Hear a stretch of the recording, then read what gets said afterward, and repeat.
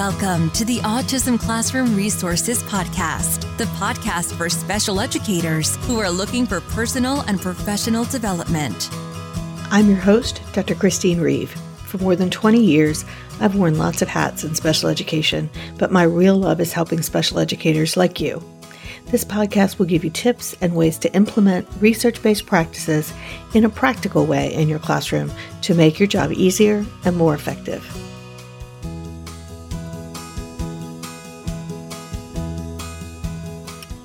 Welcome back to the Autism Classroom Resources Podcast. I am Chris Reeve. Hello. I am excited to have you here. We are talking about another part of organizing the classroom this month in August. This is one of my favorite topics because I think it's one of the things that teachers struggle with a lot. I won't say it's the hardest thing because I think that's probably data, but I do think that working and building your classroom team is a very difficult thing for teachers because I don't think that we're necessarily taught how to do that in school. So in this month of episodes, I'm going to be talking about how to build your classroom team and how to be the classroom leader. And so today I'm going to start out with the nuts and bolts of being the classroom leader, because even though I know that some of you may just be out of school, you are the leader.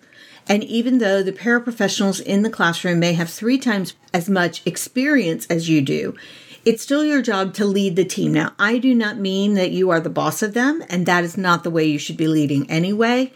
And even though no one ever taught you how to lead or how to be a good leader, and believe me, everyone in education has an opinion on that, so we are not going to spend any time talking about the philosophy of leadership. The fact is that it's your job to lead the classroom.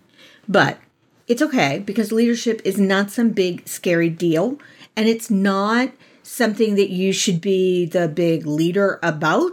It's really just about building relationships with people you work with and working with them to help them work the classroom, just like we build relationships with our students. Easy peasy lemon squeezy, right? Seriously. We have strategies and tools that can help with it. And so I'm going to spend today's episode talking about the nuts and bolts of building the structure with the classroom staff to work as a team, because just like with our students, it is all about relationships and sharing expectations. And then we'll talk later in the series about ways to provide training to the staff even when you have no collaboration time, and how you can provide feedback effectively, because we know there is no time for training and collaboration individually. And finally, I'll finish out the month with some troubleshooting tips when all of these strategies just aren't getting the job done. In addition to all of this, I've got some downloads today that can help you set up the structure in your classroom, and I'll share those during the episode. And if you really want to learn more about how to set yourself up for success this year in just 15 minutes a day, maybe 3 times a week, come check out the Special Educator Academy. We've got tons of tools and tips to help you help your students, from workshops and trainings to tips and templates. We have a whole part of a course on working with classroom teams. We've got a ton of quick wins and lightning tips on building your classroom team to help you work and plan efficiently. And most of them can be accessed in 10 to 15 minutes at a time. So grab your 7-day free trial at specialeducatoracademy.com. Now, let's get started.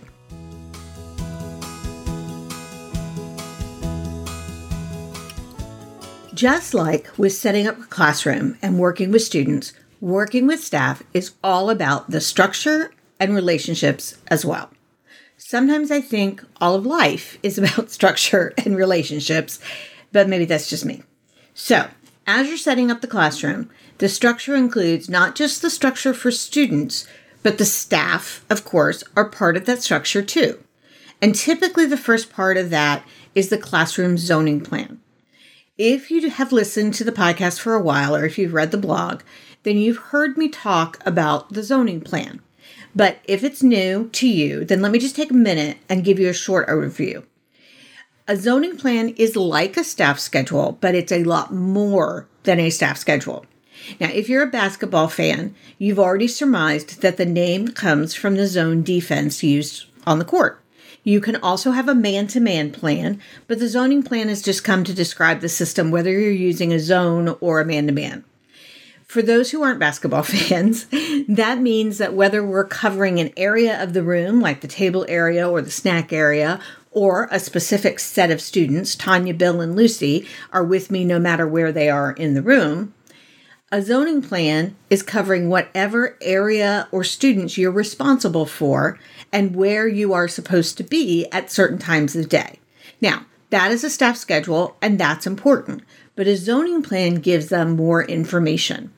It includes what they need to do while they are there. So taking data on this student or behavior, watch this specific kid, prompt this kid, not that one, make sure this one stays in his seat, provide accommodations for this student, prompt social skills for that student, what they need to take with them or remember. Don't forget Jeremy's schedule. Make sure DeAndre has his talker. Don't walk Andrew by the elevator on the way to lunch, please. You are in charge of the timer. And it includes jobs that aren't always student-centered, but that need to get done and assigns them to a specific person, such as who's cleaning the table after snack and who's not cleaning the table after snack because they have other jobs to do. So 4 people aren't cleaning the table after snack. That's a whole story I won't include here. It doesn't include information that is going to change from day to day or week to week, like a lesson plan. That's what a lesson plan is for. And you don't want to have to print a zoning plan every day or every week for the staff, because eventually you do want them to remember it and not have to refer to it at every turn. But it gives them a good bit of information about what they should be doing in the daily routine. And the key to the whole thing is that it's written down. And that means that everything in your head as the teacher and the leader is there for them to see, to know what you expect and what is needed. They know what their role is. And it's amazing how much can be clarified by a good zoning plan.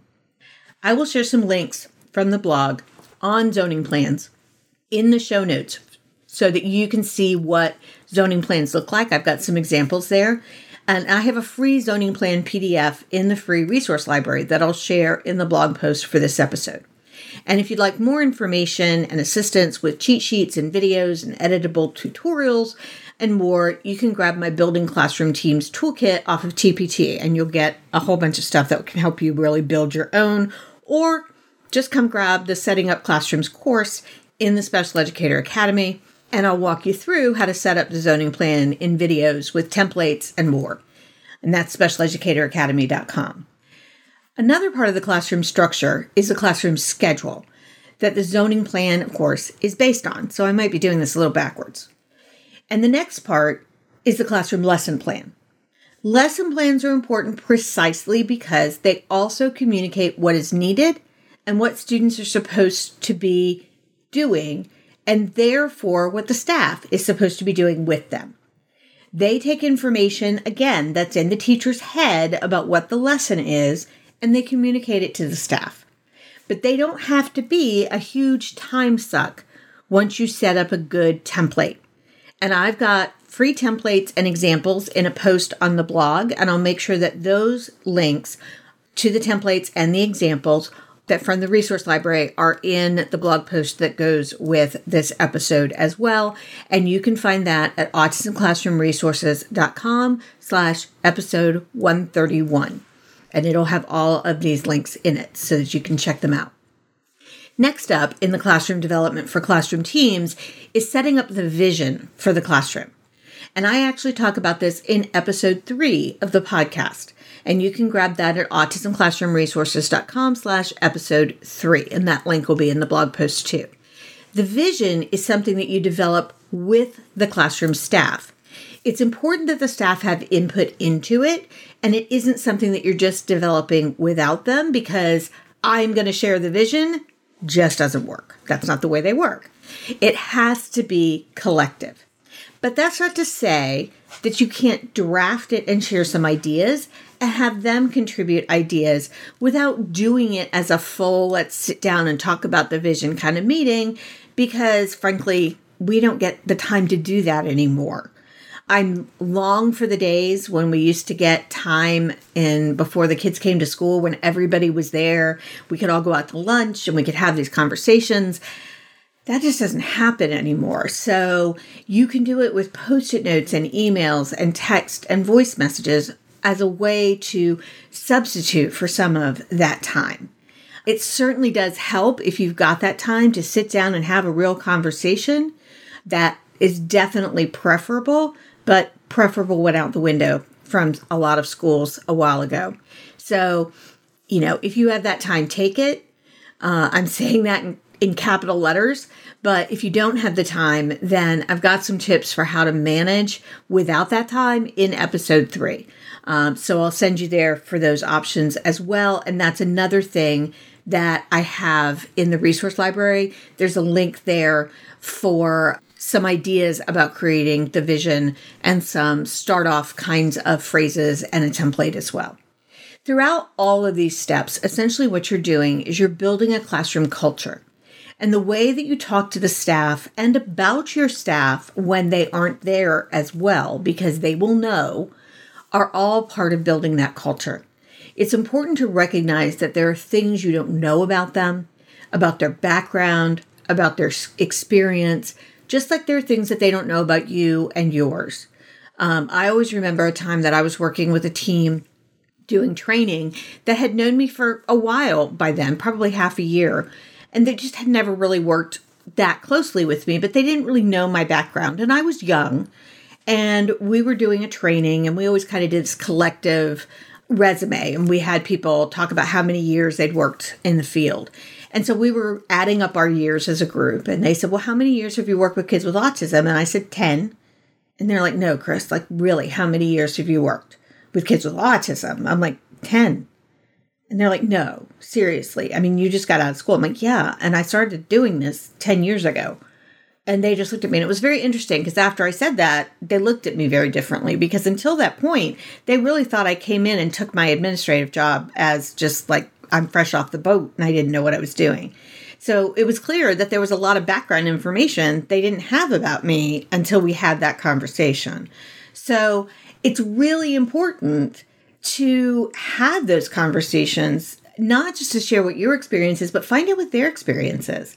This is particularly true if you're working in a situation where you and your staff come from significantly different cultures and backgrounds.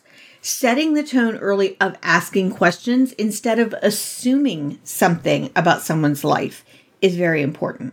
And I talk a lot about this in episode 2 of the podcast. So I think it's really worth going back and listening to that if you haven't heard it, for the different elements you might want to think about getting to know about those you work with and how to integrate the different perspectives in a classroom into your culture.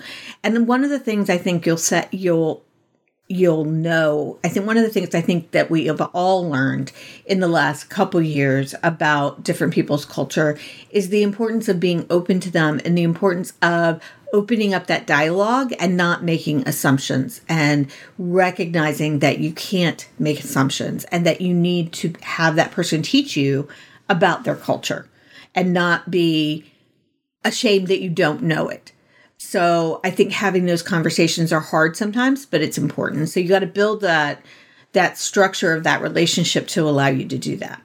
So those are the initial steps of setting up the expectations and relationships in the classroom with the staff to start to build a foundation that allows you to be the leader of the team, to be a coach. You can look at it however you want. It doesn't have to be named leader. I'm not saying that that's what it is, but you essentially are the person who's building that collaborative team. And that is the team that's going to work together towards the goal of the students' learning. And I hope that gives you some ideas for preparing for your next classroom. And I'd love to hear your ideas in our free Facebook group at specialeducatorsconnection.com. So if you're a teacher or if you're a paraprofessional or related service provider, hop over and make sure to answer the 2 questions, and we'll be sure to get you in to share your thoughts on this. And I will make sure to share the zoning plan and the classroom vision links, as well as the links to other posts and the podcast in the post for this episode. You'll find all of that at autismclassroomresources.com/episode 131. I am really looking forward to this short series of building classroom teams. I hope you'll come back next week when I'll be talking about common roadblocks in staff training in the classroom, which I know is a big topic for a lot of people. And if you're looking for support and tools to help lift you up this year and get you focused, come join in the Academy. I always remember what one of our members said. It's good for the soul. Have a beautiful week.